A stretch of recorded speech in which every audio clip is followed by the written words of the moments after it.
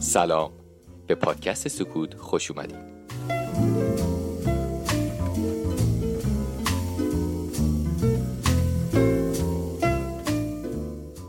من سینا لطیفپور هستم و شما به 13مین اپیزود از پادکست سکوت گوش میکنید که در اسفند 1400 ضبط شده.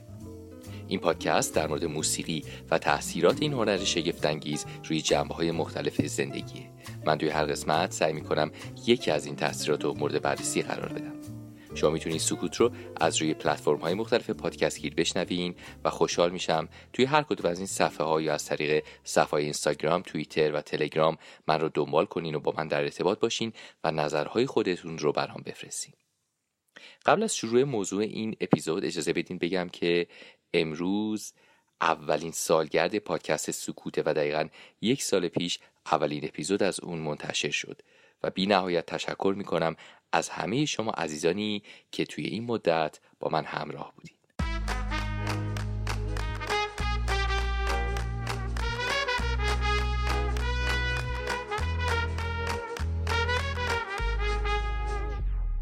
Tendu, plié, tendu, plié, ronde de chambre, retiré. Pas de ça, écarté, plié, ronde de chambre, tendu, plié. Demi-bras, seconde, on croit, fondu, développe, demi-point, à la barrée.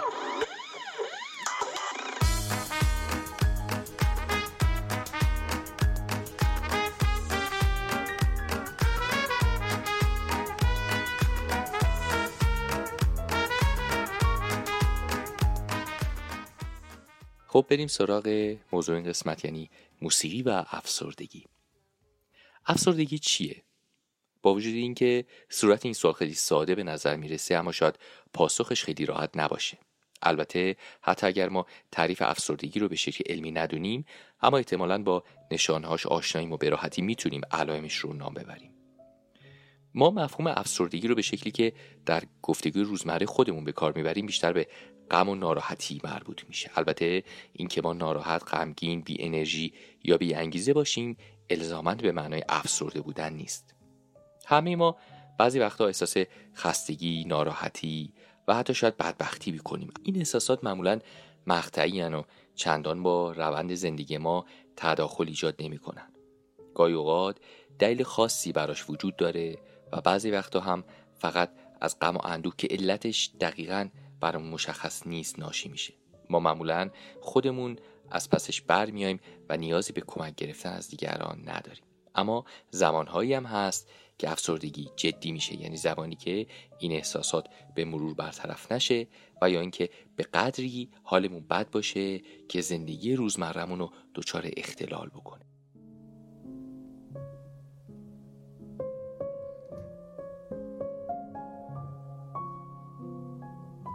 غم و اندوه جزء احساسهای اولیه و اصلی انسانه که در طول تاریخ و در تمام دنیا به شکل مشابهی بیان و درک میشه و مثل احساسهای دیگه ای از جمله خشم، ترس یا شادی جزء احساسات ذاتی انسان محسوب میشه و معمولاً وقتی این احساس استمرار پیدا کنه اون رو میشه افسردگی به حساب آورد.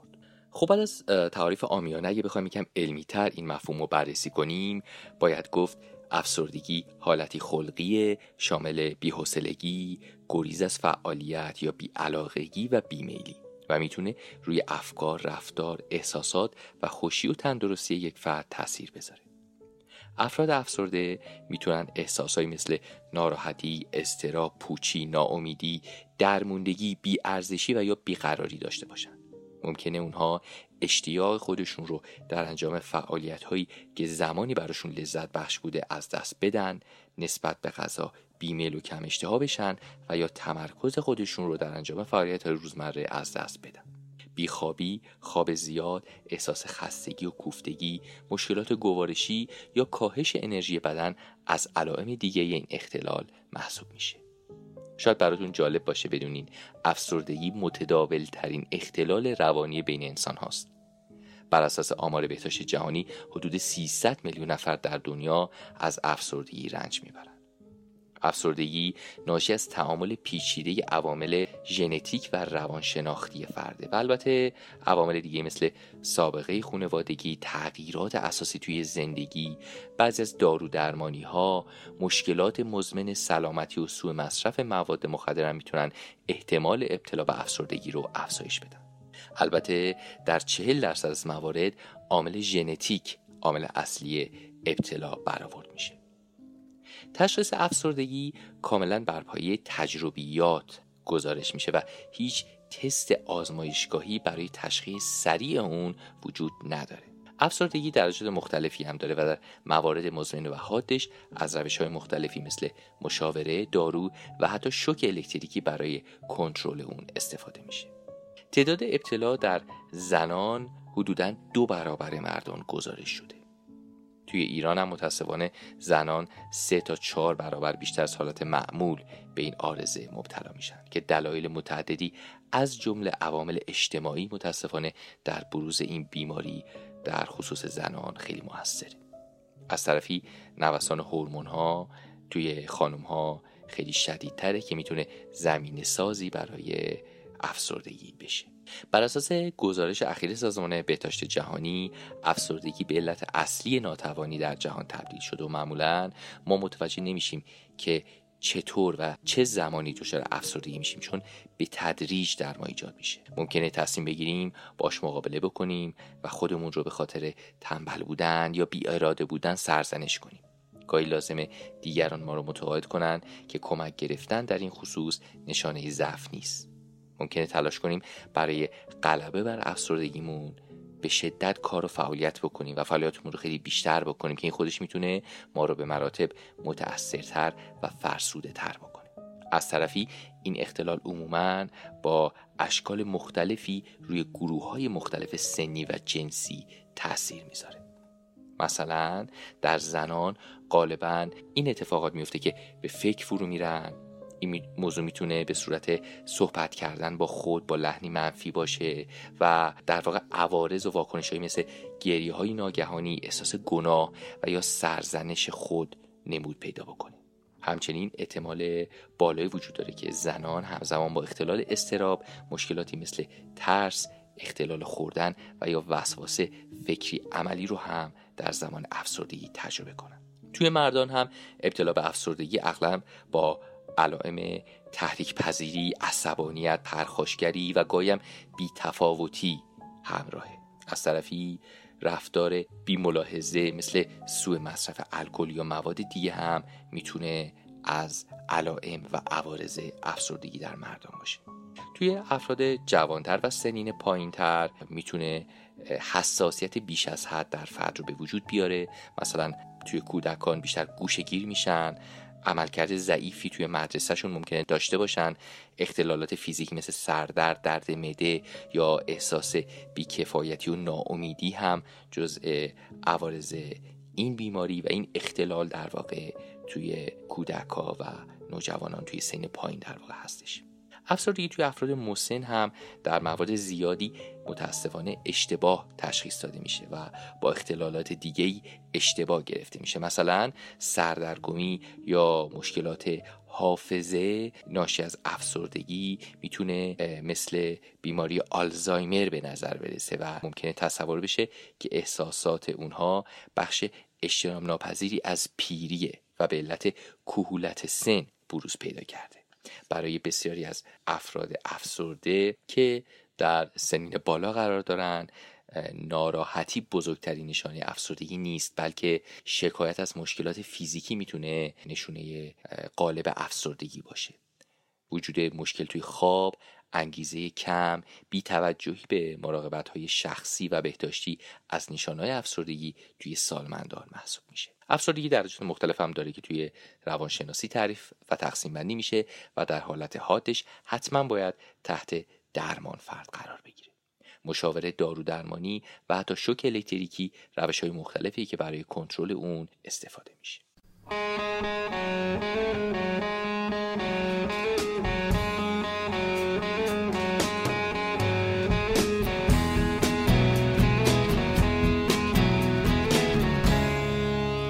We passed upon the stairs.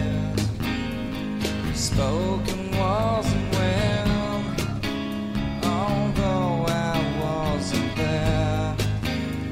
He said I was his friend, which came as a surprise. I spoke into his eyes, I thought you died alone a long, long time ago.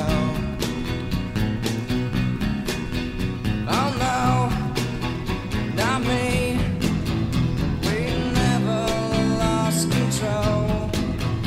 The face to face of the man who sold the world.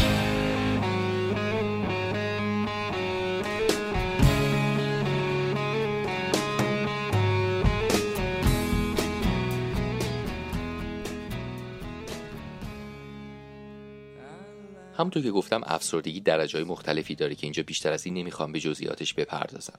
قطعاً موارد حاد این بیماری احتیاج به مشاوره متخصص، داروهای مختلف و روش‌های درمانی خاص خودش رو داره و استفاده از موسیقی برای کنترل این اختلال قطعاً محدود و قابل تعمیم به تمام وجوه این بیماری نیست.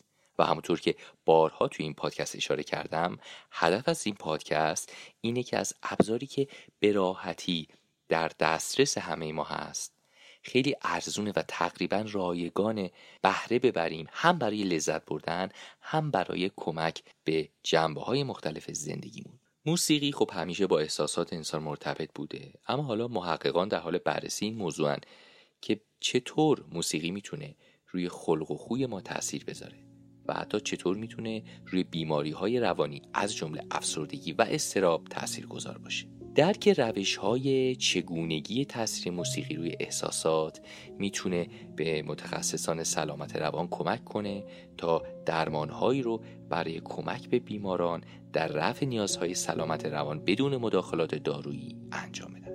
تحقیقات زیادی هم در این مورد انجام شده. تأثیر موسیقی روی افسردگی رو من از دو جنبه میخوام بهش بپردازم. یه جنبه موسیقی درمانگری و یکی هم بحث خود درمانیه که خیلی توی بخش مختلف این پادکست در موردش صحبت کردم و در واقع موضوع اصلی این قسمت هم هست. به طور کلی مداخلات مبتنی بر موسیقی یک مداخله مهم غیر داروییه که در درمان اختلالات روانپزشکی و رفتاری مورد استفاده قرار میگیره.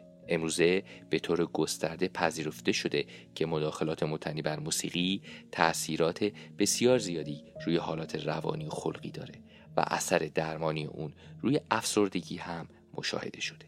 حالا مکانیزم‌های احتمالی علت این اثر روی اختلال پیچیده افسردگی مورد بررسی قرار گرفته و نتایج نشون داده که موسیقی درمانی به ویژه به روش فعال یا اکتیو که توی این پادکست بارها در موردش صحبت کردم که همراه با نواختن، خوندن و حرکت کردن و رقصه حداقل با 3 جنبه اصلی زیبایی شناختی، فیزیکی و تعاملی در انسان مرتبطه. حالا نتایج این پژوهش با نتایج تحقیقات روانشناسی تطبیق داده شده و یه رابطه بین تشخیص افسردگی و عدم تجربه لذت‌های معنادار توی زندگی به خوبی ثابت شده است.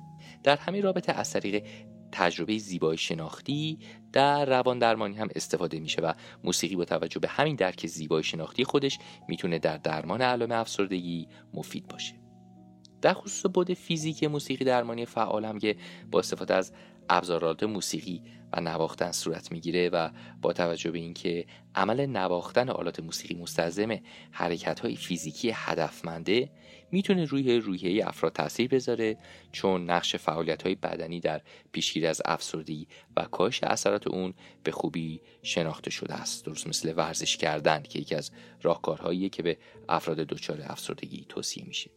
سومین موردم مورد افزایش ارتباطات مثبت بین افراده که خیلی توی اپیزود ارتباط بین موسیقی و سالمندان من در موردش صحبت کردم که یکی از اهداف اصلی موسیقی درمانی برای کنترل انواع مشکلات و اختلالات و ناتوانی‌ها در فرد به حساب میاد و تجربه‌های موسیقیایی به طور اشتراکی که توی گروه‌های درمانی افراد قرار میگیرن احساس قوی بودن، تاثیرگذار بودن و معنادار بودن رو میکنن که میتونه در کنترل عوامل افسردگی بسیار مؤثر باشه و موسیقی درمانگر هم اینجا به عنوان یک تسهیلگر میتونه نقش خیلی فعالی داشته باشه.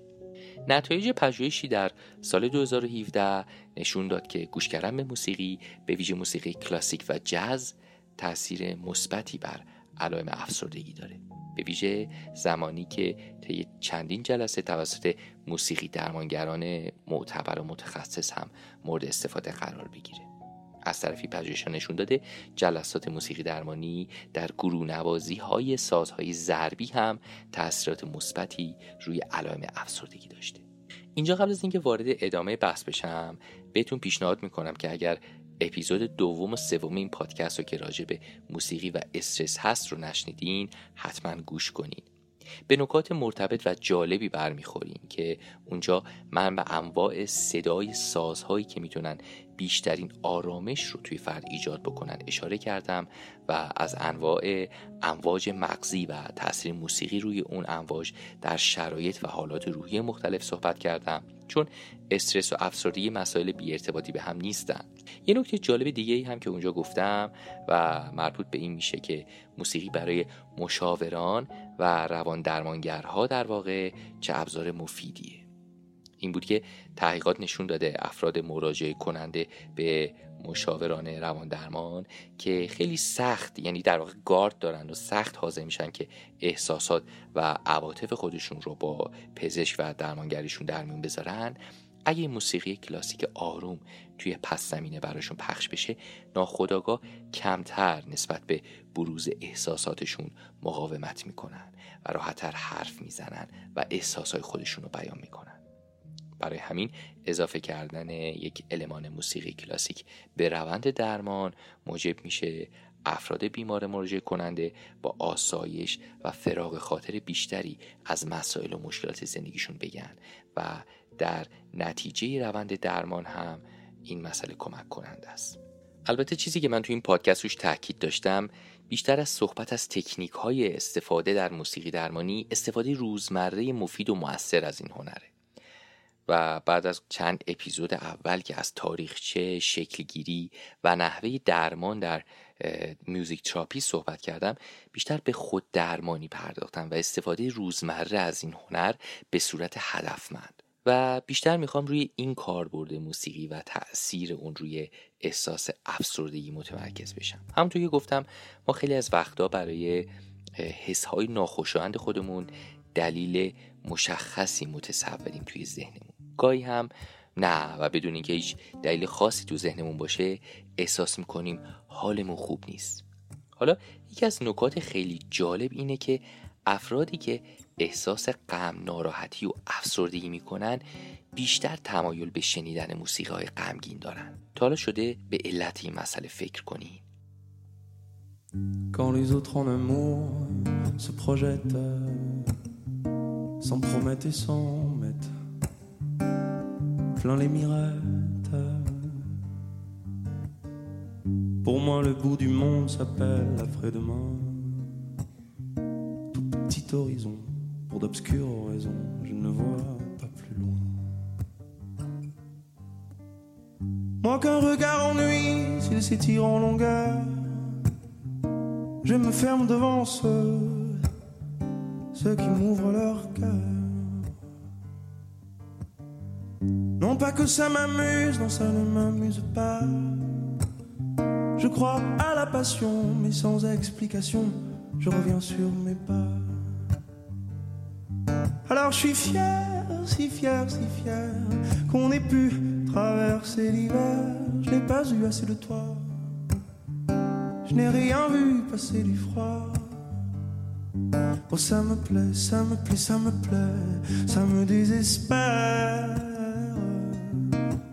Fier et perdu à la fois.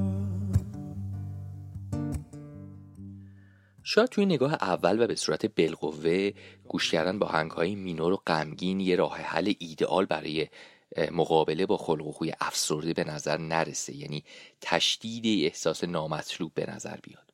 مثلا وقتی شما گرمتونه لباس بیشتری نمیپوشین، اما خیلی متداوله که افراد وقتی احساس ناراحتی میکنن به موسیقی غمگین رو میارن. طبق مطالعه‌ای که توسط دانشگاه فلوریدای جنوبی انجام شد، افراد مبتلا به افسردگی معمولاً موسیقی غمگین رو ترجیح میدادن. توی این مطالعه یه سری شرکت کننده بودن و از اونا در مورد ترجیحات موسیقیشون توی حالات مختلف، ترجیحات موسیقی که دوست دارن بشنون توی حالات روحی مختلفشون سوال شد و افراد اغلب توی حالت غمگین و افسرده که بودن موسیقی‌های غمگین رو هم ترجیح میدادن نسبت به موسیقی‌های شاد یا حتی خنثی. از افراد سوال شد که چرا این موسیقی رو انتخاب میکنن توی این حالت و اکثر اونا گفته بودن که موسیقی‌های غم‌انگیز حس آرامش بخش به اونا میده و حتی در مواردی نشاط آور بوده و اونطور که شاید قبلا تصور میشد روحیه منفی افراد رو تداوم نمیداده. شاید ما قبلا وقتی دوستی احساس ناراحتی و افسردگی میکرد، مثلا با یه شکست عاطفی یا عشقی مواجه شده بود و میدیدیم همش داره به موسیقی غمگین گوش میکنه، بهش میگفتیم بس دیگه بابا، پاشو خودتو جمع جور کن، چه کاری داری با خودت میکنی؟ ولی واقعا شاید اشتباه میکردیم. مطالعات اخیر در این زمینه به ما درک بهتری از نحوه تأثیر موسیقی روی افراد مبتلا به افسردگی میده و دیدگاه بسیار ارزشمندی رو به ما میده در مورد اینکه چرا موسیقی شاد ممکنه علاج این حالات منفی درمان نباشه. نتایج مطالعات دانشگاه فلوریدا نشون داده بود خیلی از شرکت کنندگان اشاره کرده بودند که موسیقی شاد یا خنثی تأثیر کمی روی اونا داشته و در مواردی هم حتی با توجه به شرایط عاطفی و روحی که داشتن براشون آزاردهنده یا حتی ناراحت کننده بوده.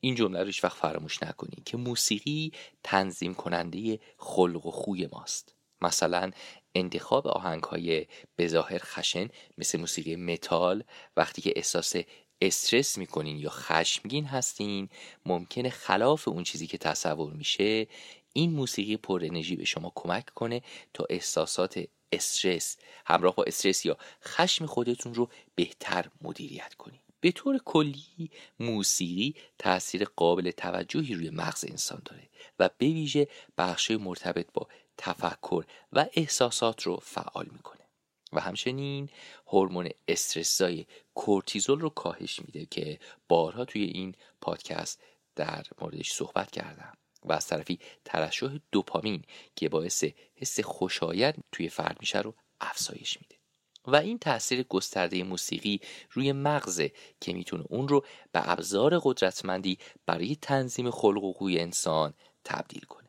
موسیقی باعث میشه مغز ما انتظار نتایج خاصی رو در موسیقی داشته باشه و وقتی این الگوها کامل شد با آزاد شدن انتقال دهنده های عصبی دوپامین احساس لذت در ما ایجاد میشه. وقتی انتظارات ناخودآگاه ما از موسیقی برآورده میشه همون احساس بعد از دریافت پاداش رو میکنیم.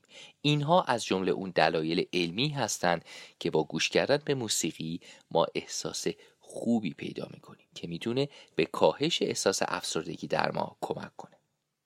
خب سوالی که مطرح کردم رو ازش دور نشیم و بریم تمایل به گوش کردن به موسیقی غمگین زمان ناراحتی و اندوه و غم رو یکم بیشتر بررسی کنیم.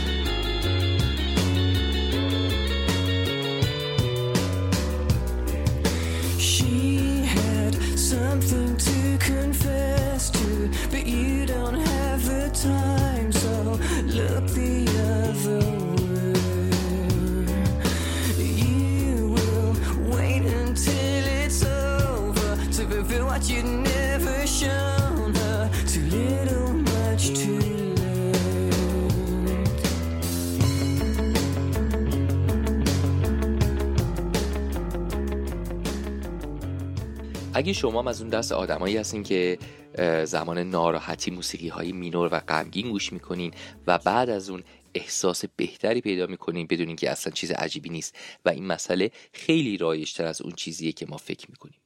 با توجه به مطالعات متعدد مشخص شده که مردم در مقایسه با سایر انواع موسیقی زمانی که احساس ناراحتی میکنن دوست دارن موسیقی غمگین گوش کنن.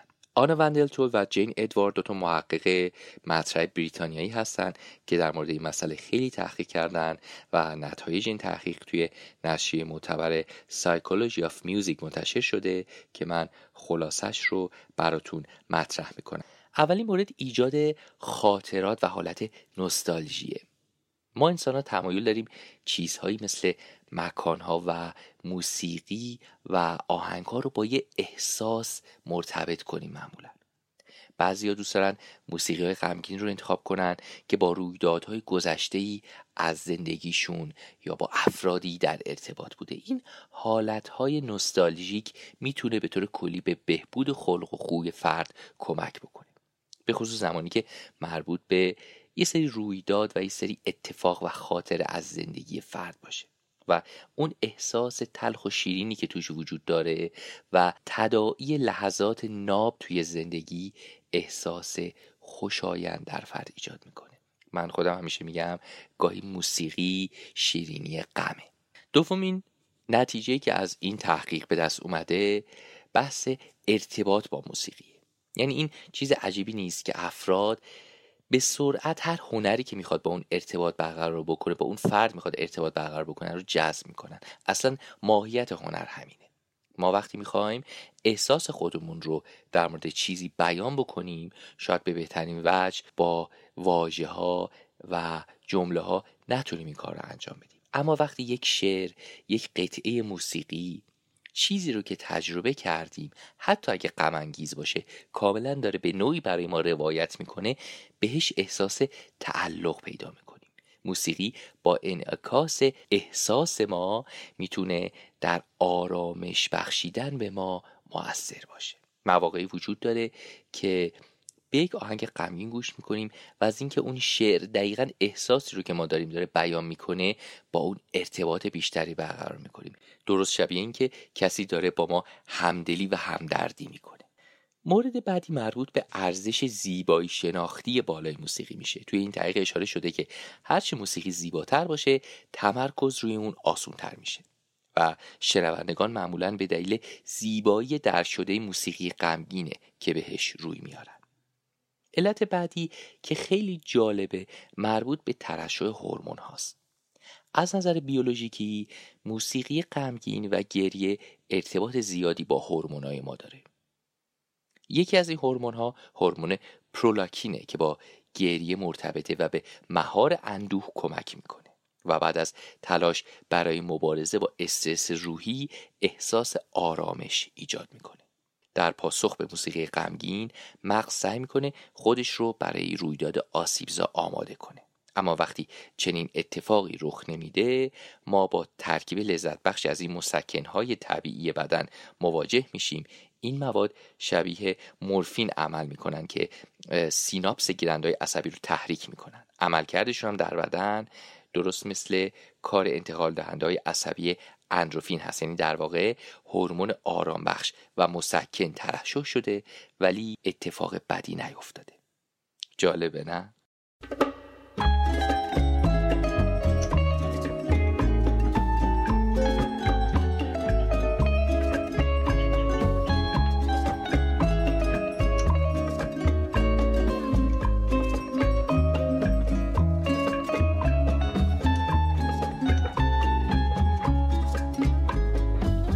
Soy el fuego que arde tu piel, soy el agua que mata tu sed, el castillo, la torre, yo soy la espada que guarda el caudal, tú el aire que respiro yo y la luz de la luna en el mar, la garganta que ansío mojar, que temo ahogar de amor.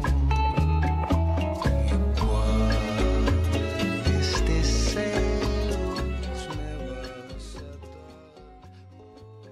به طور کلی توی پژوهش‌ها احتمال غمگین تر شدن بعد از شنیدن موسیقی های مینور کاملا رد نمیشه، اما احتمال زیادی وجود داره که بعد از شنیدن موسیقی های غمگین و مینور احساس خوبی در فرد ایجاد بشه. برای همین اگه کسی رو میبینین که عاشق موسیقی‌های مینور و غمگین هست جای نگرانی و ناراحتی نیست.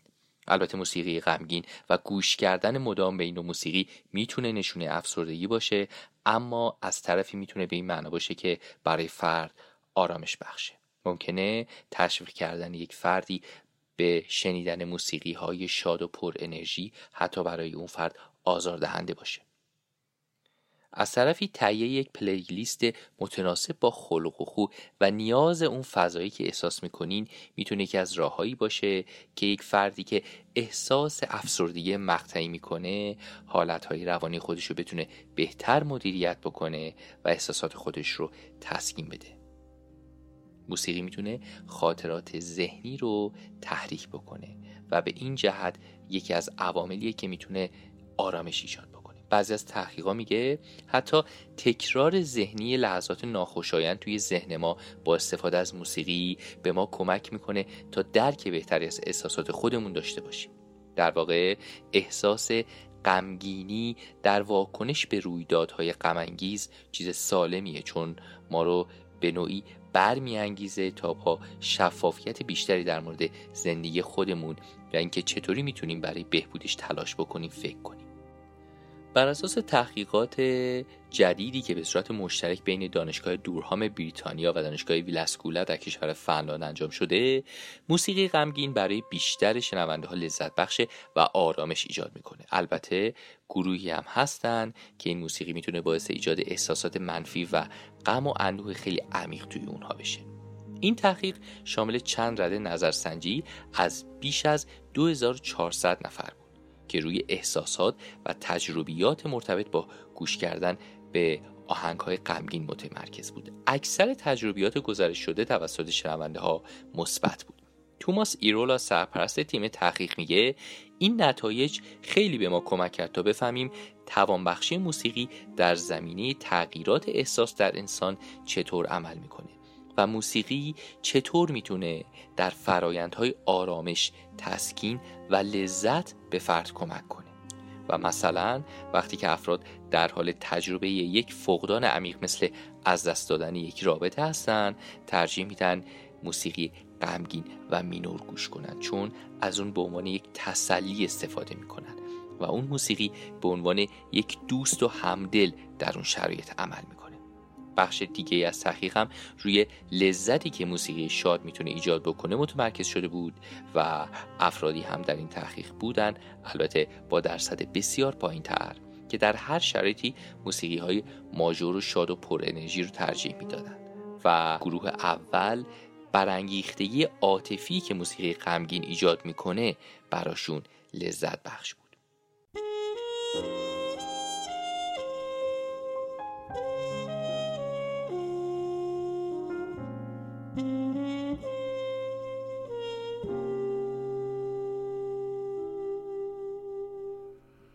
When you leave, there's cordite in the air, a ringing in the stillness, smoke drifting up the stairs. When you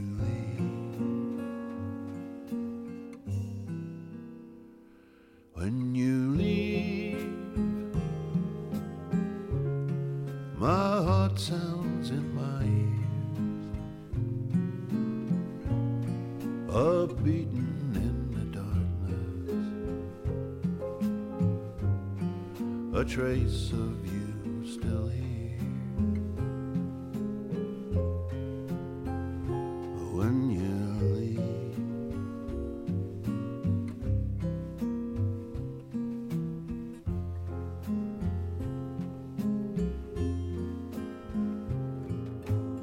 like it or not, how could I not have fallen for you?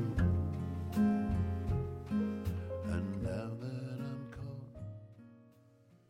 تیمی از روانشناسان از دانشگاه آزاد برلین در آلمان چگونگی تحریک و تغییر خلق و خو از طریق موسیقی به ویژه موسیقی‌های مینور رو مورد بررسی و آزمایش قرار دادن. اونا اطلاعات 772 داوطلب شرکت در این پروژه رو جمع‌آوری و بررسی کردن. از این بین 408 نفر از اروپا و بقیه افراد هم از آسیا و آمریکای شمالی انتخاب شده بودند. هر کدوم از این شرکت کنندگان ازشون خواسته شد تا به نظرسنجی درباره اینکه چقدر به موسیقی و از جمله موسیقی غمگین گوش میدن پاسخ بدن و بگن که چه نوع موسیقی هایی اونها رو وادار به شنیدن موسیقی های مینور میکنه و چه احساسی موقع گوش کردن به اونها دارن. محققان از نتایج این پژوهش دریافتند که طیف وسیعی از احساسات پیچیده و تا حدی مثبت مثل حس‌های نوستالژیک، احساس آرامش و لطافت ذهنی با گوش کردن به این موسیقی‌ها در شرکت کننده آشکار و پدیدار میشه و باعث اثرات عاطفی مفیدی میشه.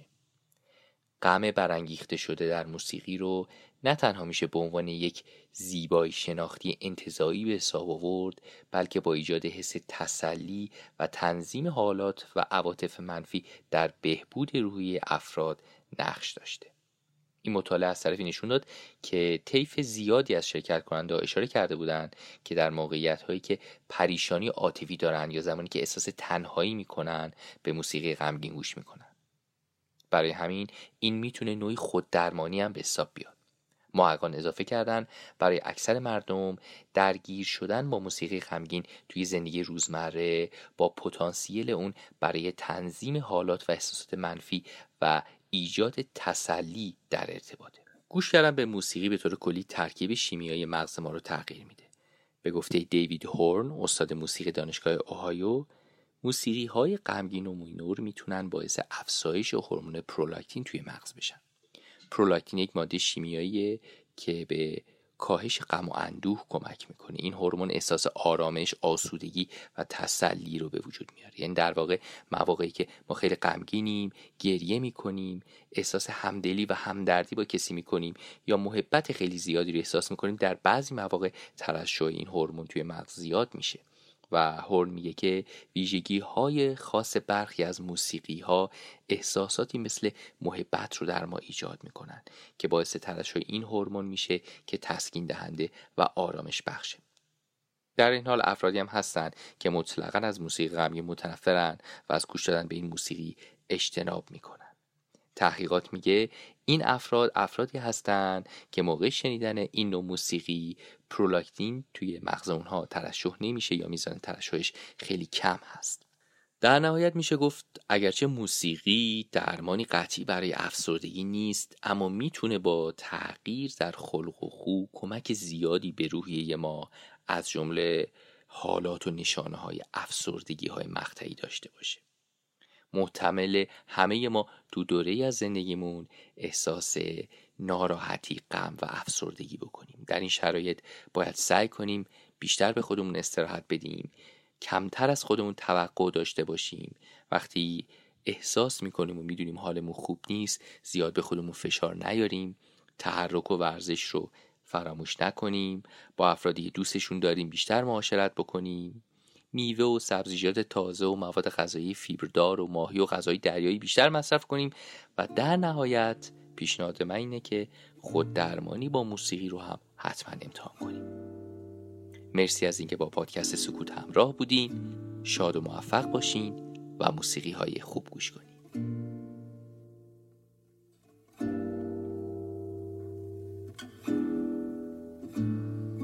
بر همگان گرز فلک زهر ببارد همه شب،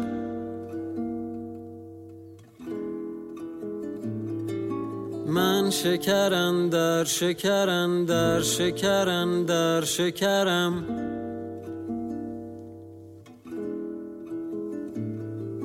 بر همگان گرز فلک زهر ببارد همه شب،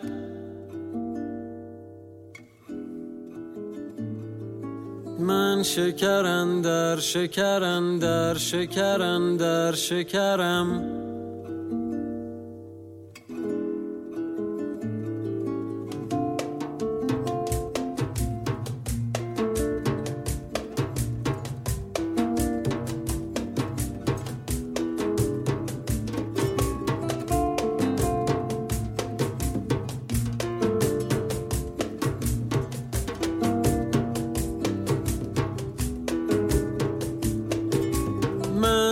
طلبم در طلبم، تو طربم در طربی، آن طربت در طلبم. پا زد و برگشت سرم، من طلبم در طلبم، تو طربم در طربی، آن طربت در طلبم. پا زد و برگشت سرم، بر همگان گر ز فلک زهر ببارد همه شب.